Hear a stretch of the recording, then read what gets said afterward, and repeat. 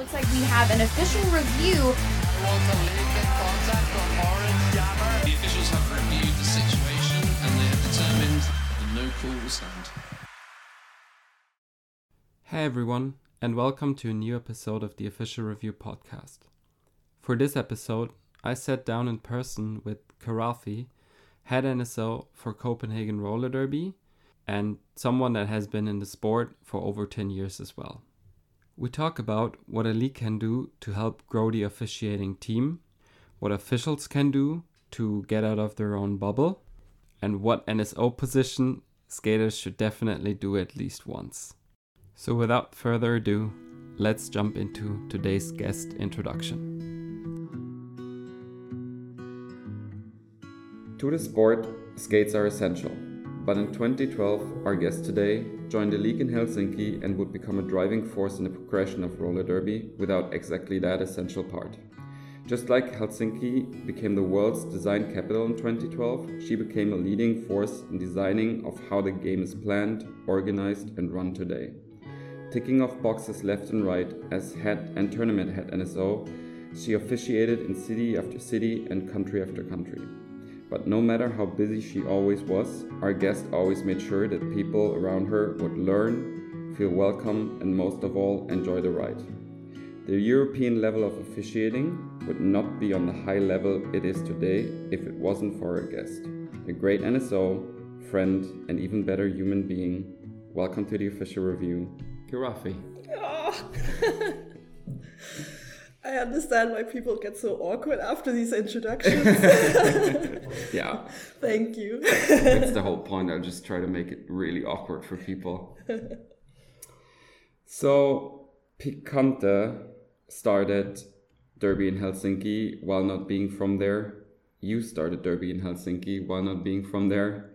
What got you to join? Well, originally it was actually by accident because it was like, well, I guess it's like it is with most people, but I had, of course, like heard a little bit about roller derby before. I think I've heard a podcast about roller derby or something. Really? Yeah, there was like... I'm not the first. I'm just kidding. No, it was one of those things mom never told you or something, had an episode about roller derby. Mm-hmm. I'm not sure if I had seen Whip It. I don't think I had. Yeah. I don't remember when it came out. But I kind of knew a little bit about what it was. And then a friend of mine asked me if I wanted to join her for the beginner's course that Kallio hosts every year, or did back then.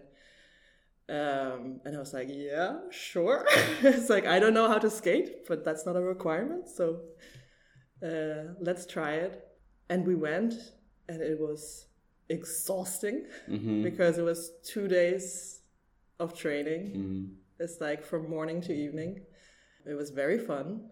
Like one day was out in like this industrial neighborhood, I think, and the other one was in a sports hall. So it was like, you know, sounds like Mad Max or survival course or anything. But it was really, I just found it very intriguing. So I kind of started and trained, and I think what I found fascinating back then was as well that this whole experience of learning a physical skill for the first time properly. Like I had skated a little bit as a kid, like as a teenager or something, but not really, never got good at it. So this thing where you're like, I put on skates and I can't do anything, and then a month later I can do something, and then a month later I can kind of skate. So that's kind of how it started. And then during our minimum skills, I got injured. Oh, okay. Yeah. I got we were doing hitting drills, and I bruised a rib. Okay, yeah. Yeah, and that's kind of like a 3-month injury. Yeah. But then I started officiating, or we had already started officiating a little bit, because they also did, they invited, it was Off Track, who came to Helsinki. It did he came and did a little NSO boot camp for all the new skaters. I remember we sat in the bleachers while the others trained and learned NSOing stuff. Nice. and we already started officiating games and stuff during Fresh Meat as well. And then I kind of liked that. I mean, clipboards and checklists and stuff. And it kind of that spoke to me. And then it just kind of I feel like I found my people in officiating like immediately as well. So it's like it's the geeky part of it in a way. And was that clear for you from that point that you wanted to be like this dedicated NSO, or were you like, no, I want to try out different things, but that's definitely one thing I want to do? Or is it like, no, like this is the one thing I want to do? I think it was pretty clear early on that I found officiating more satisfying in a way. Even though I like skating, and I was like, I'd like to get better at skating as well. Like I usually skate maybe like a couple of times a year. But I also know like I'm not competitive in this kind of in that way. And I know that I'm not the kind of person that would dedicate enough time to skating to become like, you know, useful to a team, and that like in the way that I would like, because I like being useful. So that's also why like I think officiating speaks to me so much. It's like I like to help other people achieve their goals and become better at what they do and stuff, and I feel like I can do that better with officiating. So I think that's kind of why I ended up there. And then the league at the time didn't have a head NSO, so but they had a really good ref crew already back then. They were like Acid Barrett and Angry Iglesias and Castor Fiber and Shaq and all those people. And several others. So they had like a pretty solid ref crew already back then, but they didn't really have any dedicated NSOs at all. Helsinki Roller Derby had like some people that that had experience. Like I learned a lot from what was her name? Isis. And Helgaholic. Yeah. There's like a lot of names that just come back to my mind with that I associate with people. So they're kind of, those two were the early ones that I learned a lot from, apart from like Off Track. Like Off Track gave me like the foundation, you could say, like the big picture, like, you know, learning the full package kind of thing. And then those other two were like the people that you would learn from like on a weekly basis or like a monthly basis or something, when you had like games or scrimmages, you know, you could ask them the questions. So it's like and that was kind of the foundation of where we started. So would you say that it was Kallio that had such a good support structure for officials and officiating, that they were just very successful through that? Or was it pretty much self-organized by the officials, and it could have been whatever league, but it just so happened to be Kallio that there was like this huge and great officials crew in general? I think it was kind of a perfect storm of like several things. I don't just think it was like the fact that there was like officials there, or everything was created from there. It was also the league, because they were very aware of the fact that we needed to organize things for officials and make sure that they had, you know, a good place to work from as well. Like you can't just take a lot of great officials and plot them in to a league and then things will just happen. It's like you need, like they organized the NSO boot camp, like they brought in people from abroad who were experienced and could teach things properly, and like also the bigger perspective and everything, and also like that also gave us a network to like my first tournaments and stuff like that when I was traveling abroad. It's like they were the ones staffing me there because they knew me, they had met me, and they came to Finland often. They were often invited back to officiate games and stuff. So they kind of created this culture of like, for our own officials to grow, we both need to bring officials in from the outside who can teach and mentor them, and then also we need to support them traveling. Yeah. And that was really, really important, and it's something that I've believed in the entire time when I work with leagues, because I've been the head NSO for Kallio and I've been the head NSO for Copenhagen, and it's something that I always focus a lot on. It's like there are also officials that are not able to travel, and they also need to be able to develop their skills. Right.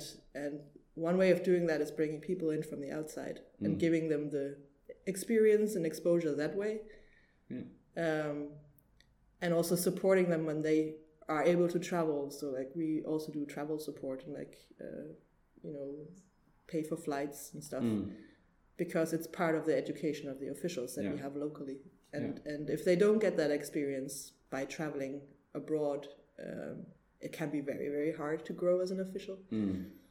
So it's something that's important to support. And Kallio was very good at that. Yeah, and it just from what you're saying it sounds like that Kallio was a bit of like ahead of maybe their time.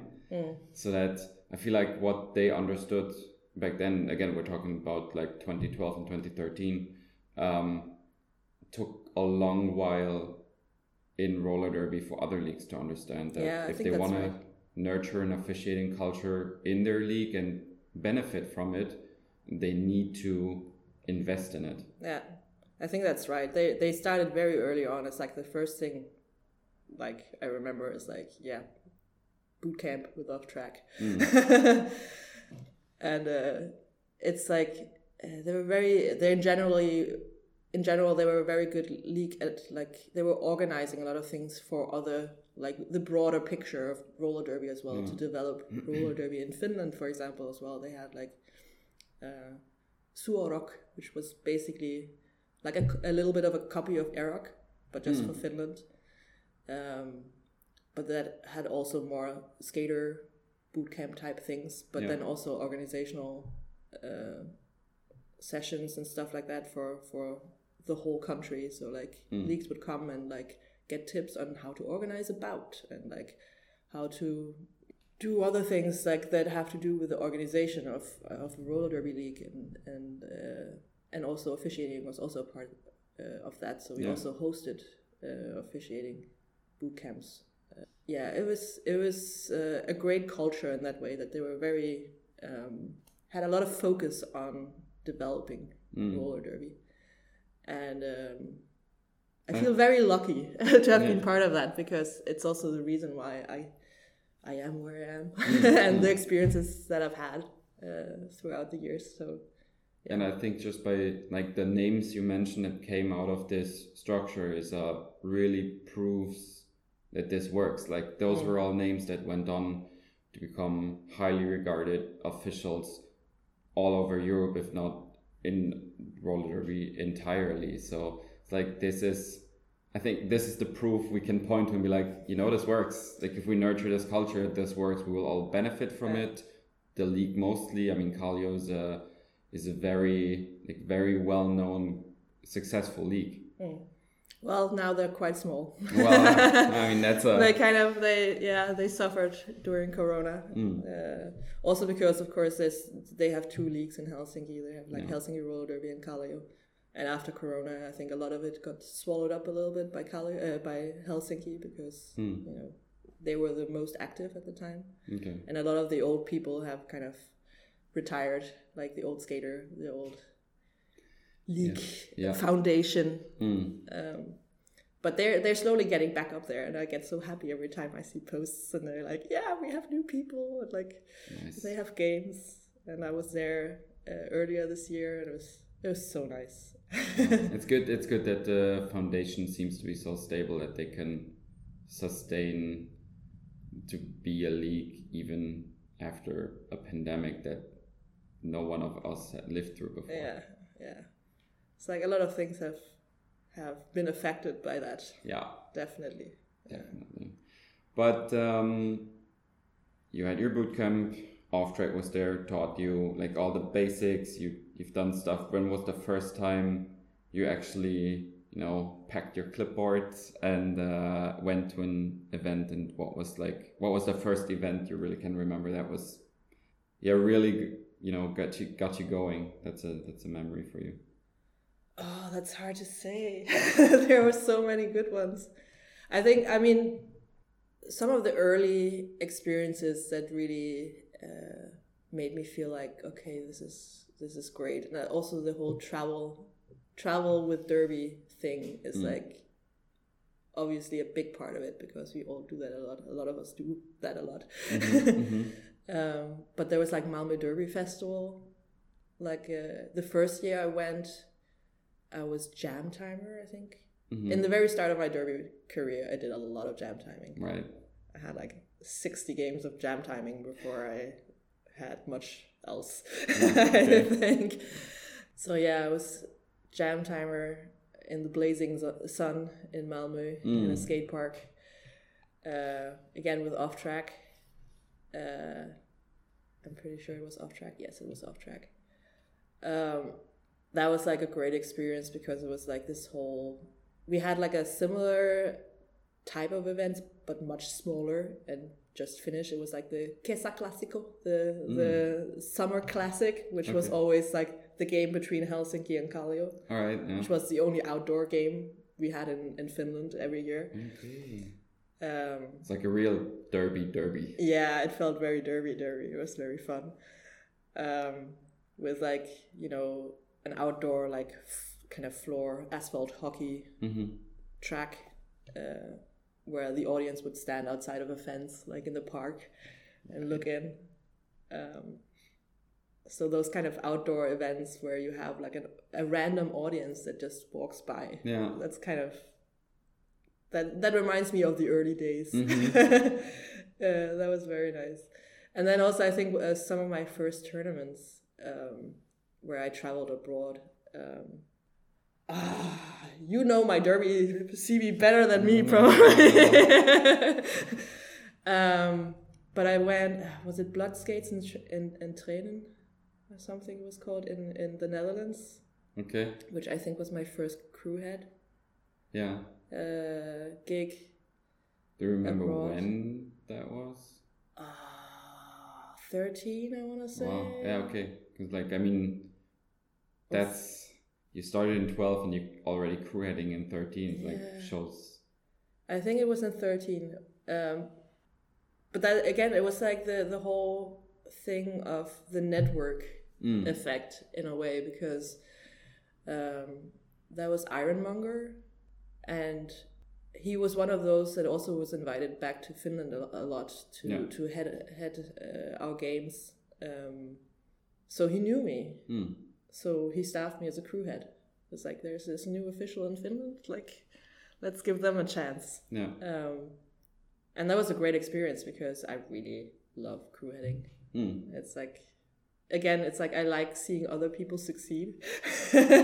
So when I can help my crew do that, it's like, that's the most satisfying thing ever. Yeah. Yeah, nice. And back then, of course, I didn't have as much experience, but it was like, yeah, I remember that as being a lot of fun. And probably something you learned a lot from as well. Yeah. Like, speaking of it, getting experience. Yeah, definitely. There's been a lot of tournaments like that where I'm like, you have these experiences, and then you're like, okay, this is like a big step forward. Like, you learn something new. But it's also like, I've been very, I always look for new stuff to learn. Yeah. Like, even when you're super experienced, I think that's really important, that you kind of are aware of where you start to lack again, because you will always start doing that when you haven't done something in a while. Yeah. And when you are experienced, you often get staffed in the same positions over and over again, because that's where you need it the most. Yeah. And that's where the most experience is needed, because they're kind of support positions for other NSOs, which means I rarely get to penalty box time, and I rarely get to, do this and that, and that's like scorekeep or whatever. Right. Because that's often where you put people that have little experience or less experience. if you are at a game where you know, lower level game, or you're traveling to a tournament or something, you never get the chance to kind of do those things. So you have to kind of consciously seek them out. Yeah. And it's especially what you mentioned is that you start, like, even if you've done it 100 times, if you not do it for a while, you start to lack again, like the muscle memory isn't there anymore. And then also the dynamics of the games are changing, sometimes with rules updates. Like, you could have, you know, you could be probably penalty box timing and it feels one way, and then you do it a year later and it feels completely different again. Yeah, exactly. And it's like you have to be very conscious about, like, you know, your knowledge degrades over time. It's not gonna be at the forefront of your mind in a situation as quickly as you're used to, but you think you know, and you think you're gonna be as fast, and you think you're gonna have the knowledge right at the tip of your tongue, but you're not gonna if you haven't used it for a year. And I think for a lot of people that have come back from the pandemic in the beginning, they're also like a little bit shocked with themselves, you know, that they're like, oh, I used to know this by, you know, I didn't even have to think about this. Like, my body knew this, like I could do it without thinking. But it takes some time to get back into that. Definitely. Like, my first scrimmage after the pandemic, I don't know, like, I called a penalty and I was like, okay, now I have to do a hand signal. Exactly. Which one was it again? It's like, and that can be really demotivating, I think. Like, for a lot of people, they get kind of shocked by it. They come back to Derby after a long break, and then they feel like they're not as good as they used to be, and they don't like that feeling. And it's like, that's very natural, I feel. And it's, I think you also have to kind of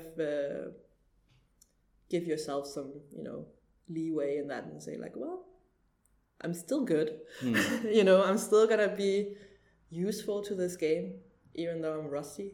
Yeah. And I'm gonna get back to where I was. Yeah. You just need to kind of get the muscle memory back. And it's also probably, like, if you come back to this game after a while, even if you're rusty, you bring something else, and that's just the experience. Like, you see, I think with experience, you see the game a bit more different. You can anticipate better. You kind of know what will or is possible to happen in front of you, and you can prepare for it in a very different way. Even if the motions are rusty, I think the way you see it is still gonna profit you pretty much. Yeah, and you also have the kind of the rules instinct. Like, even if you are not 100% sure, you know, of the wording of a rule, or you can't, like, what rule is it or whatever that applies here, you can just, by the wealth of knowledge you have collected over the years and how the rules work, you can kind of, you know, say, like, well, the way, if you rule it this way, it's gonna fit in within the rules. Like, it's gonna be all right, right? Yeah. Like, you just make a gut decision in some situations, because also not everything is written down. But you become more confident, because it's like, we're gonna call it this way. It's like, I don't have to think too much about it still. It's like, I just have the experience. I know, it's like, it's fine. Yeah. And speaking of that, do you think that when you started, the WFTDA provided a lot of, like, best practices, insights into especially NSOing, I mean officiating in general, but NSOing, so that you could learn from that? Or was it more like this collective knowledge that we used in Europe, and we're not really paying attention to everything that came from across the pond? I think that's really it's so interesting to kind of think back, I feel like, because like back then I don't remember even how much documentation there was. Also some of the stats were, like, really complicated. Like, the lineup tracking sheets had, like, you were tracking your team, and then you were tracking the other team's jammer at the same time, and how many laps they did around the pack. I was like, Jesus fucking Christ. Sorry. And it was so, like, and nobody ever got it right, like 100% of the time. Yeah. So it was kind of useless, and they also got away with it, or like got rid of it. Yeah. But I don't remember there being really like a manual back then. And the only thing there was from the WFTDA were the clinics, which were for like certification and stuff as well. So you would take the hella hard. Oh yeah. The ruleset. You would go to the clinic. You would do like this little mini. There would be a clinic instructor who would fly over the pond and tell you all the things, and then you would have a little test at the end, which was a very typical American, multiple choice. Yeah. I had to take this a couple of times before I actually passed it. Yeah, we all did, because the first thing you had to do was learn how to take the test. Yeah, true. And then you maybe got it on the second try, and also how to interpret the questions or the answers, right. Because they were also like a little bit like, what does it even mean? And I also think there was a version of the test that was out there quite long that you had to specifically answer wrong to get the points on the question. Yeah, it was a little bit dumb, but it was a start, and so yeah, we went to the clinics, and that was kind of how you did it back then. And I think one thing that I was very aware of back then as well was these kind of like derby bubbles, like officiating bubbles. You also in Europe, you had of course there was the States, like North America, how they did things over there, which you could feel when they came over here. They did things a little bit differently, interpreted things a little bit differently. And then, but within Europe, you also had that, because people weren't traveling as much yet. And also you had, like, in England, for example, they did things in a certain way. And that was kind of a contrast to how things happened in the rest of Europe, to some extent. So you would have, like, clashes going on. And then you would also have, like, little, very local bubbles. So you would have people that didn't travel as much or never traveled outside of their own country. And that also created these weird little bubbles where people did things their own way. And then it all didn't always match with how other people did things. So there was like weird stuff going on in the early days. And it took a couple of years for that to kind of even out, I feel like. And you still have it, like, to some extent here and there. But I think it's the globalization trend within roller derby has kind of helped that a little bit. And I think that's one of the reasons why officials meetings were scheduled for sometimes 2 hours, just to align on how are we calling this, how are we assessing that. It's like the 3-second rule. Like, 4 hours. That's the thing with doing this. Like, a lot of those, right? Yeah. If the forearm lays on like your opponent for 3 seconds, they get a minor for it. I never had to learn all those kind of minute things, but yes, I was very aware of that. There were all these, like, also all the unwritten stuff that that is always with things like these, that all the unwritten stuff become local culture. Yeah.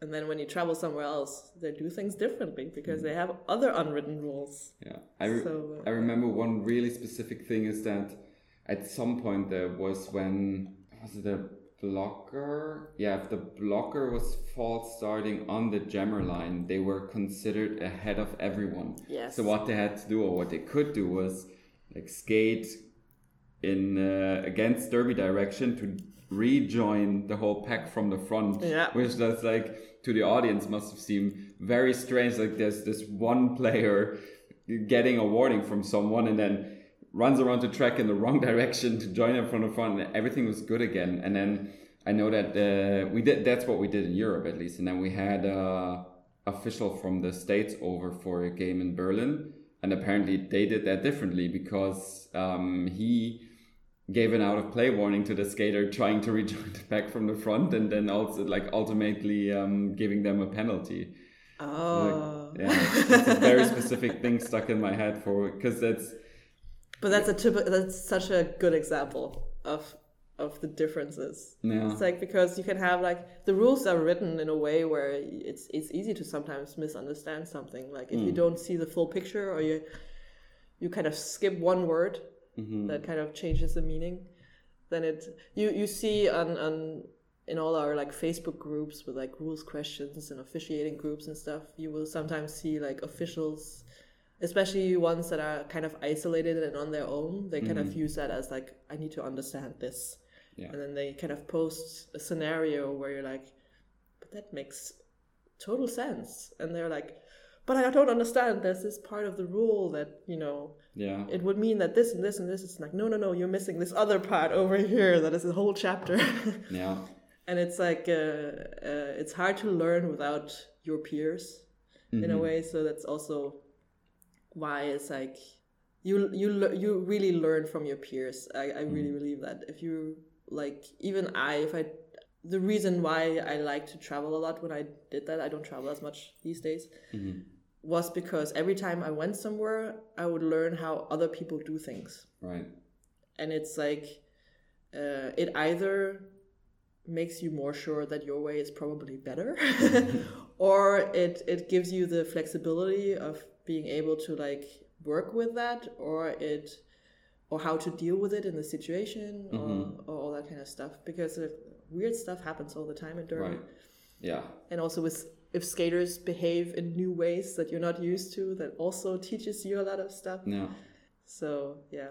I think one thing that's indefinite in Derby is like the power of skaters to exploit loopholes in the rules, like to just like find those and exploit them, and then it happens the first time in front of you, you're like, I don't understand what just happened. I mean, yes, if we like go by the rules word by word, you've done nothing wrong, but we always have to take the intention of the rule and the intention of like the basis of the game into account here. And that obviously is something, you know, we should at least talk about being not legal. Yeah.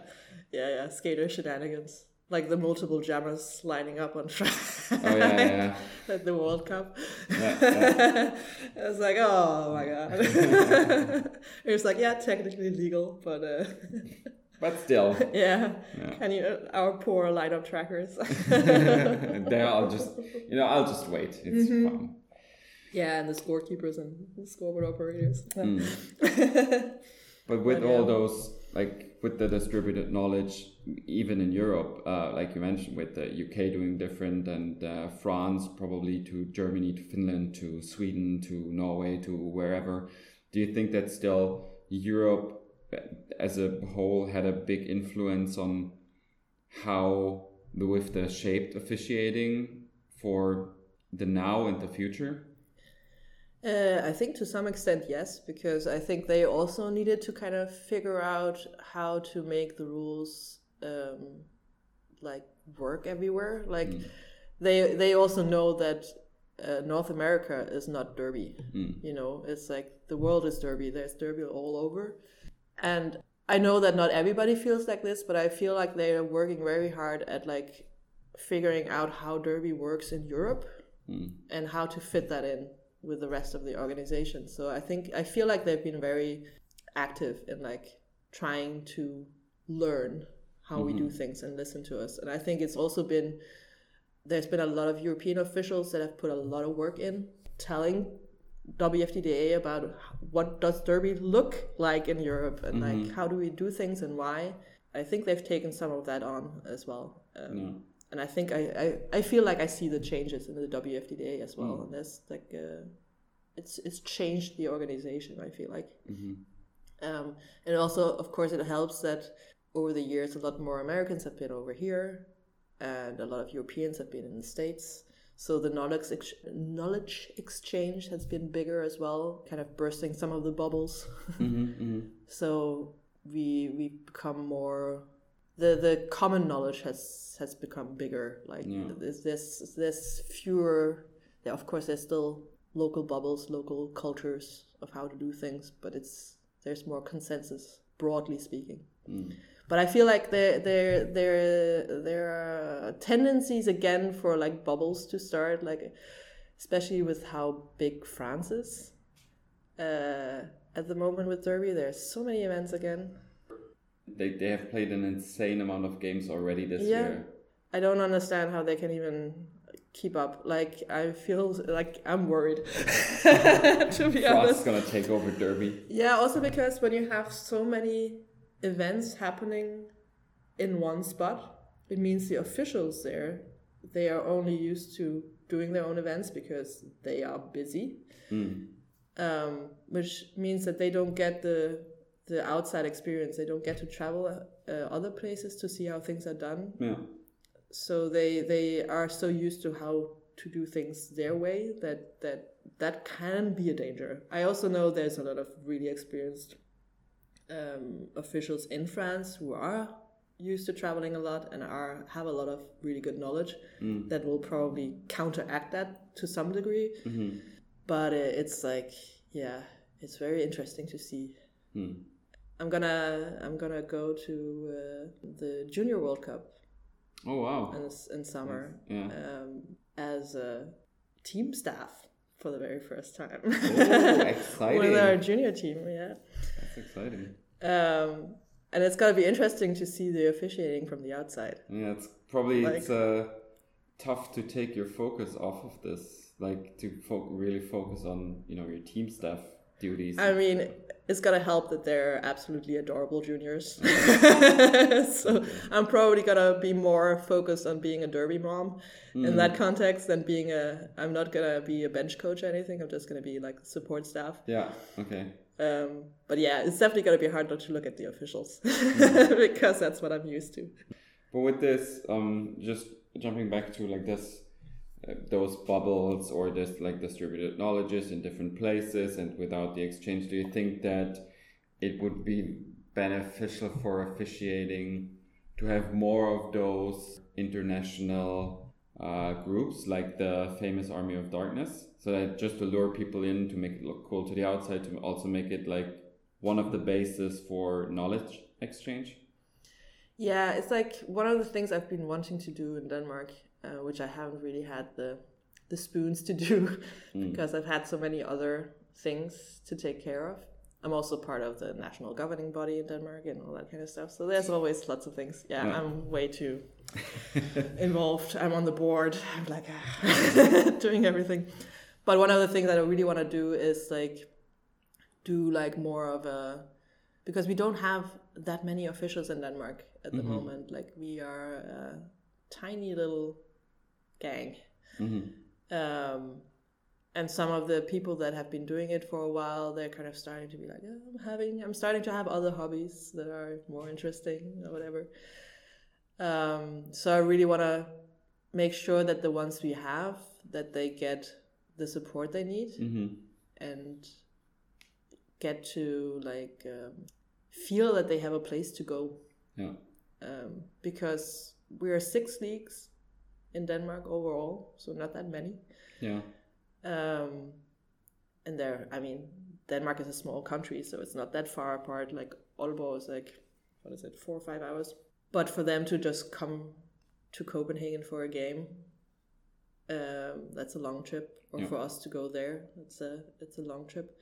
But it's and the other leagues don't have that many skaters either. So we have like 3 leagues that are rather small, and then some that are a little bit in between, and they do a lot of pickup games where they kind of they join up and then play together against other leagues. But Aalborg and Copenhagen are the only ones that are like big and have like also travel abroad and do stuff like that. But it's like, so for officiating, it's a very small community. There's very little opportunity for officials, potential officials from the other leagues to kind of gain proper experience unless they sign up for a game. And that's a big jump. Yeah. So that's one of the things that I am thinking about currently and probably gonna do soon is to kind of create more of a place where they can go and like learn stuff and find mentors and like find people who can answer the questions and stuff, because that's super important. Like the whole networking effect. Like back when I was in Kallio as well, we created this like, what was it, in 15 or something? I did so many weird things in 15. Like I did like our officiating derby stats, like just the Calio officials, like how many games had we traveled for, how many tournaments, how many countries, how many certifications do we have, like all that kind of stuff. It was like the big stats here. It was very fun. We did so many things. We were so active. But then I also did the Frodo Awards, and that was basically to figure out how many officials do we actually have in Finland. Okay. Because there were so many small leagues, there were like over 20 leagues. Finland is like, in regards of people, there's not that many people, and it's a big country. So the leagues are also spread out. There's a bunch of them in the south, around Helsinki, but then there's also some spread out in the middle of nowhere. Yeah. And there's officials that we would never meet if you didn't travel there. Right. So it was kind of a big mystery to me, like they have games. Who are these people? I want to know who these people are. So I did this Frodo Award where everybody could nominate officials for all kinds of things. Oh, wow. Okay. You know, like as broad as possible. Yeah. You know, whatever. It was not so much about like, you know, making sure that people got like, you know, recognized for being awesome or whatever. It was more like, we just want to recognize that you're an official. So it was like, I brought in all the nominations, and I don't remember the numbers, but it was like in the hundreds, I think. Wow. And it was really great. And it was a really good eye-opener to see that, we actually have officials out there. But, you know, so how do we make sure that they feel seen and that they get connected with each other and that we get to know them so we can kind of help them? And that was really cool. And that was a really good tool for just making sure that officials kind of can grow within Finland, because the first step is to kind of see that they are there and where they are and what they can do and what they're doing.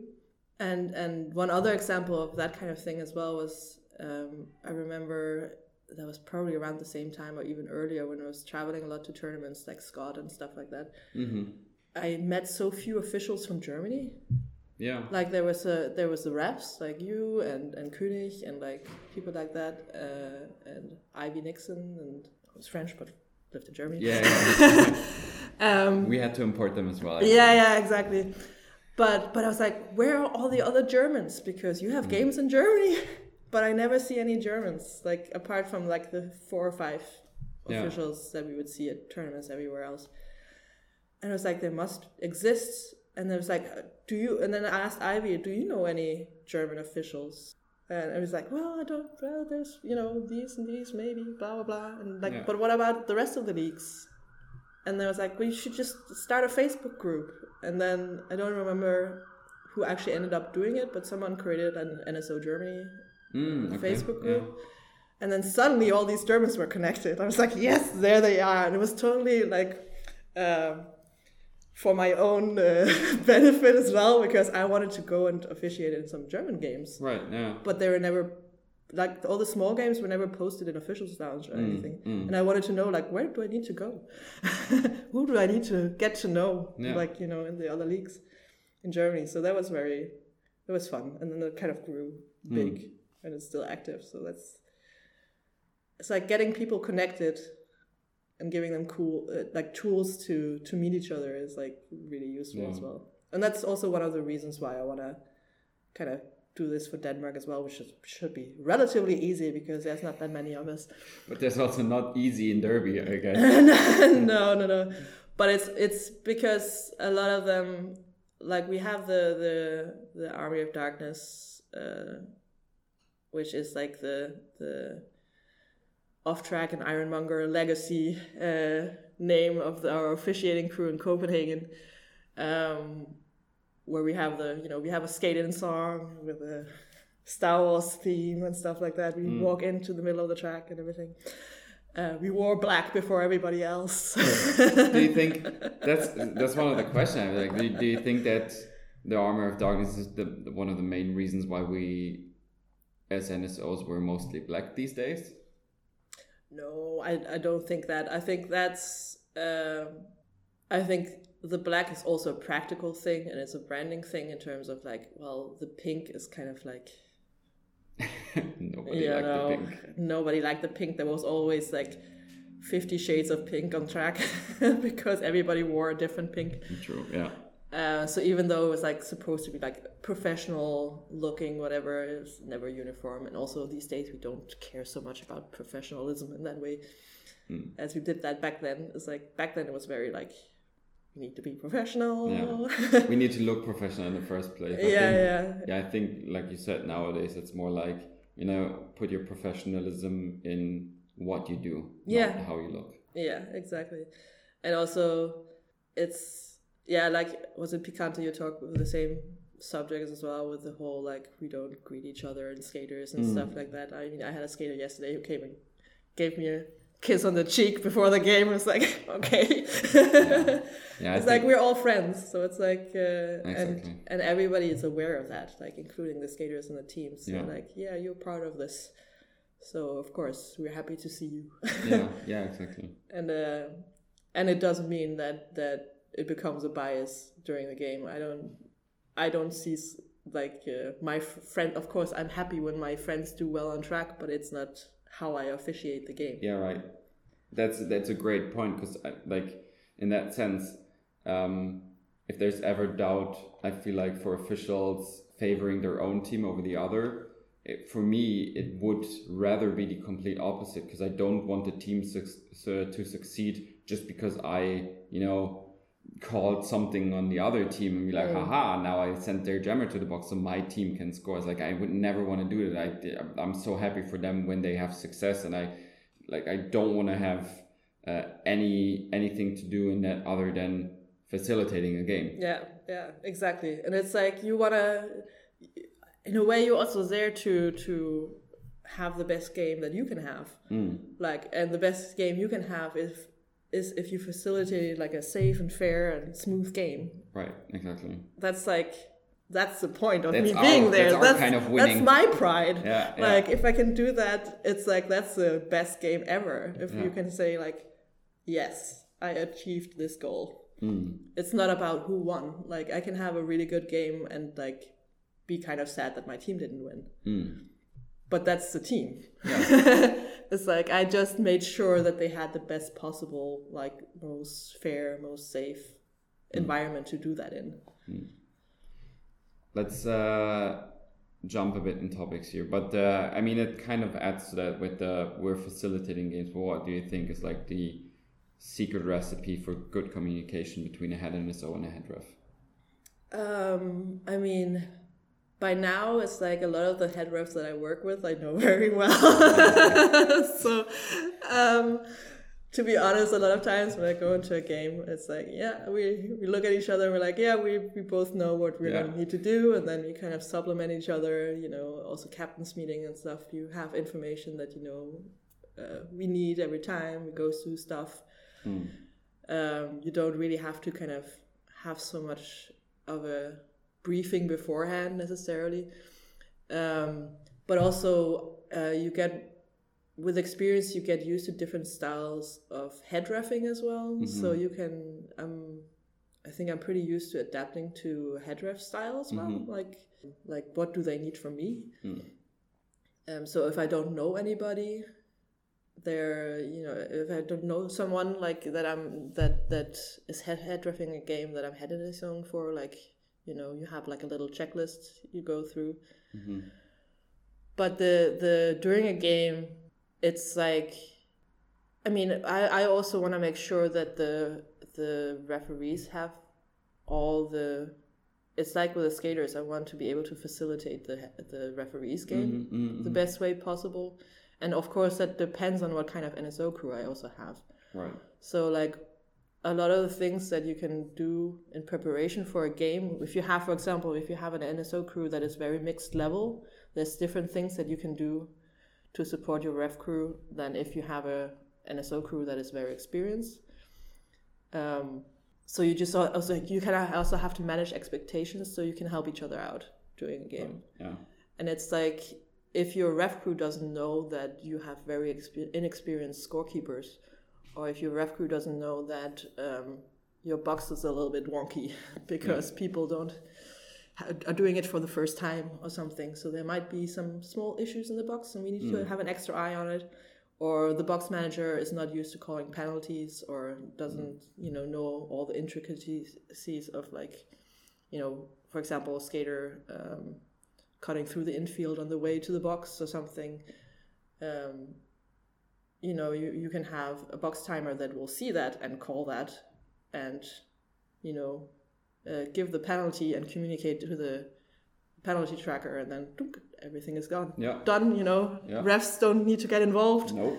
Or you might have a box that can facilitate foul outs smoothly, so you don't even have to stop for an official timeout between jams, because everything's taken care of. It's communicated to the benches.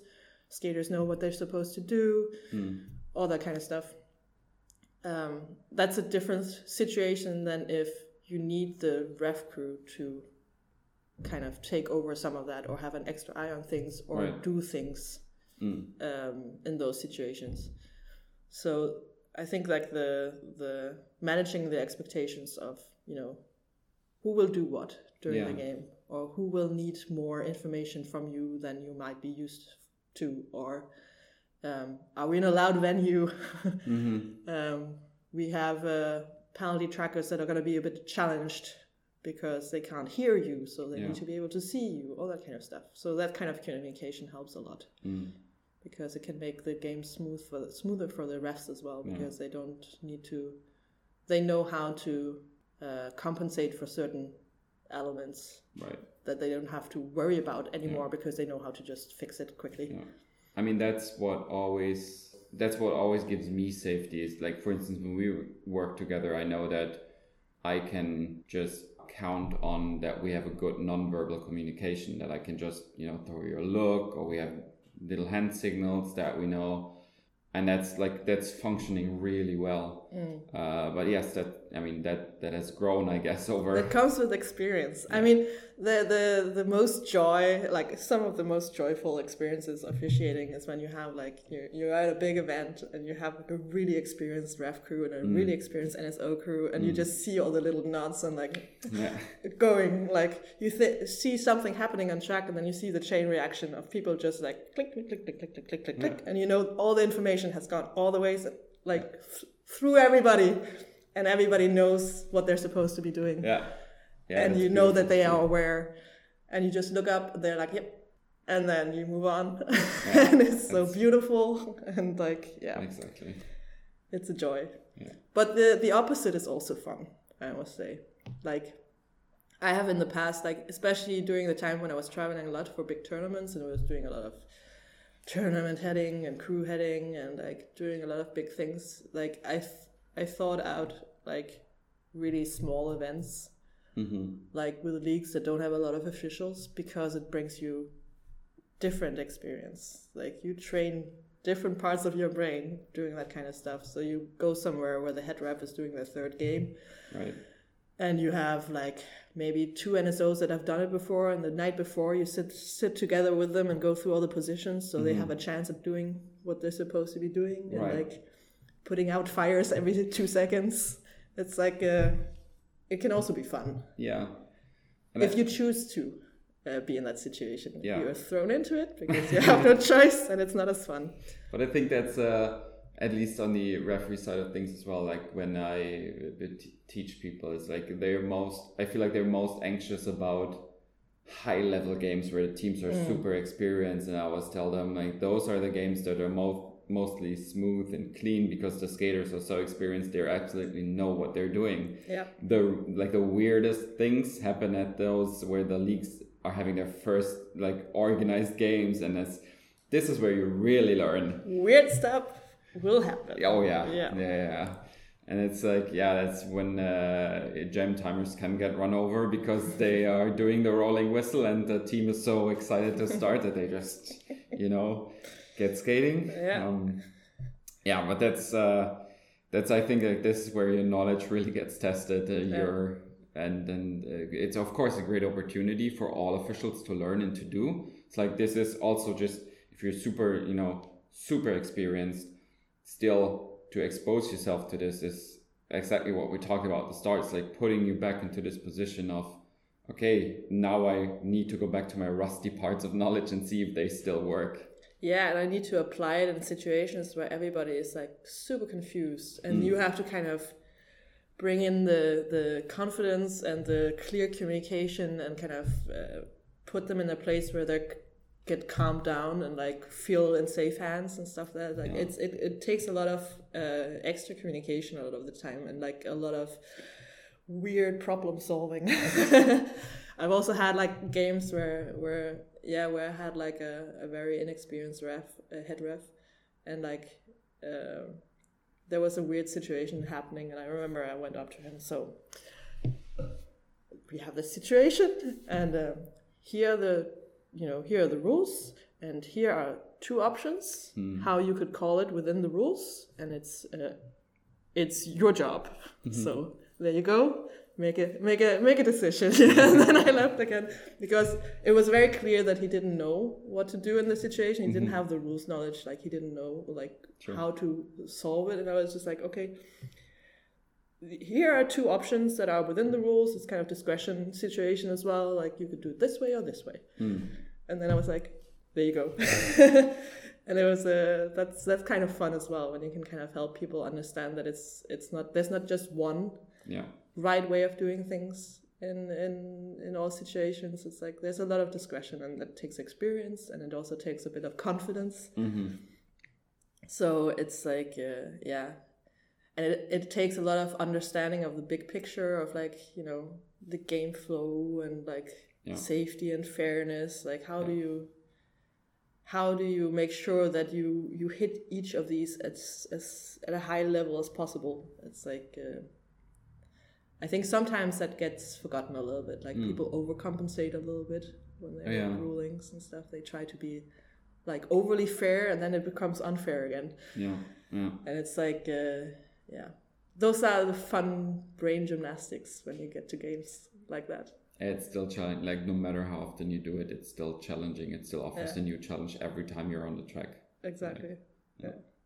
So what do you think is as like a rounding up question here, but what is the one NSO job every skater should do at least once? I mean, the obvious one would be penalty box timing. I mean, that's the most helpful, especially in the start when you're a skater, because that's where you make the most mistakes. So when you can get like new skaters acquainted with the box in that way, that they learn how to operate the penalty box, that will help them a lot especially in the start. But it's like, I think in general, skaters should try officiating at least a little bit, like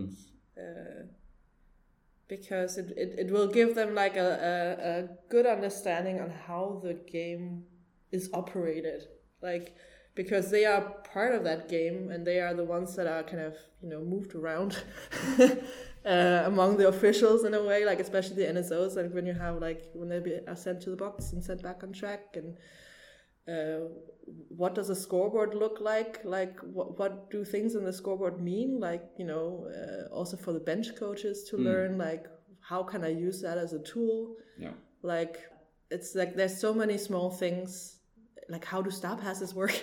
I mean, there's so many misunderstandings. We used to spend a lot of time in those officials meetings just discussing on what the star pass looks like. Exactly. And it's like people get a little bit confused about also like, I got lead, but now I'm not lead, and why is that? Or like when you have a situation where there's a star pass, and then the original jammer gets a penalty, and then the new jammer gets told that they're not the jammer, and then they get all confused. But there was a legal star pass, yes, but there was a penalty before the star pass happened, and and then all those little things, they can add a lot of confusion in the game situation where skaters get distracted instead of being like this is obviously what happened. And when you've been officiating, and kind of you have that knowledge because that's what you're focused on, like those little intricacies of like, yes, people sometimes things happen out of order. And then you backtrack to kind of correct your paperwork, for example, like, and it can help a lot.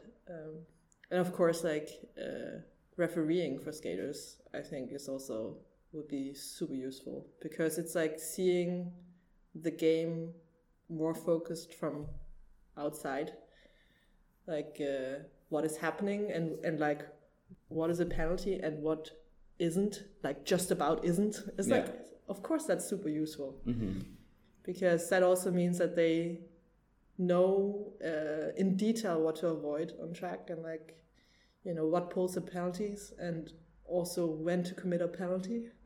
Yeah. Because it can also be a choice. And how to do that effectively in a good way. Yeah. to recognize when it's necessary and when it isn't. It's like it's as an official as well, like when you travel a lot, you also see how the rules knowledge of skaters and benches affects the strategy on track. It becomes very clear when a team is very knowledgeable about what they can do and what they can't do. It has a big effect on strategy. It's like even from like a point of view of like being in the penalty box, because being in a penalty box also can affect the game on track, and if they're very aware of each other, going to and leaving the penalty box can be part of a strategy. Yeah. So it's like there's a lot of interesting and things. that's especially that, like, you see with teams that are experienced and have knowledge in that they utilize and use this really well. If the like opposing jammers in the box, that they, you know, even if they could maybe score a point more, they call it off just to keep them there to start in a power jam scenario, and vice versa as well, just to like try to keep the jam a bit more going, so their jammer gets out again. Or being aware of whether the other jammer is still on their initial pass, or like, you know, they get sent to the box on the initial pass maybe, and now they're coming out and now they're all panicky and like calling it off so they don't score points. It's like, you would have had another pass. It's like, those are 3 points. Yeah. But it's like, and that game awareness gets built with officiating as well. So it's like, It's one of the things that, going back to the good old Calio days, which I have a lot of nostalgia for. But it's like we did a lot of work like teaching everybody to officiate as well, like both the new ones, but we also had like some of our veteran skaters who officiated regularly, like a lot of the A-team skaters, even some of the ones that went to the, you know, playoffs and stuff, they were also officiating at a high level. Like and it also created a culture of like, you know, it's a good thing to be officiating, because it gives you other perspectives, and like it teaches you about the game and makes you more knowledgeable on track and all that kind of stuff. It also makes the league less vulnerable to losing members, because we all need breaks from time to time, and if you can contribute to your league by, you know, showing up for scrimmage from time to time to officiate, or like sign up for a game, or whatever, it's like it means that people don't drop out as easily if they have like 3 months where they have an injury, or they're too busy at work, or they're in the middle of a big move or something. You don't risk them just forgetting to show up, and then you never see them again because they got busy with other things. So it's like, officiating is beneficial for a lot of things for skaters. And that is one of them as well. Like retention of like members. Absolutely. And I think this is the perfect wrap up. I couldn't have planned for a better ending. Thank you so much for taking time out of your very, very, very busy schedule on a Sunday after a super challenging triple header that we had yesterday. I'm just glad I still have a voice after jam timing. That's the one thing we need for this. So thank you very much for doing this. You're welcome.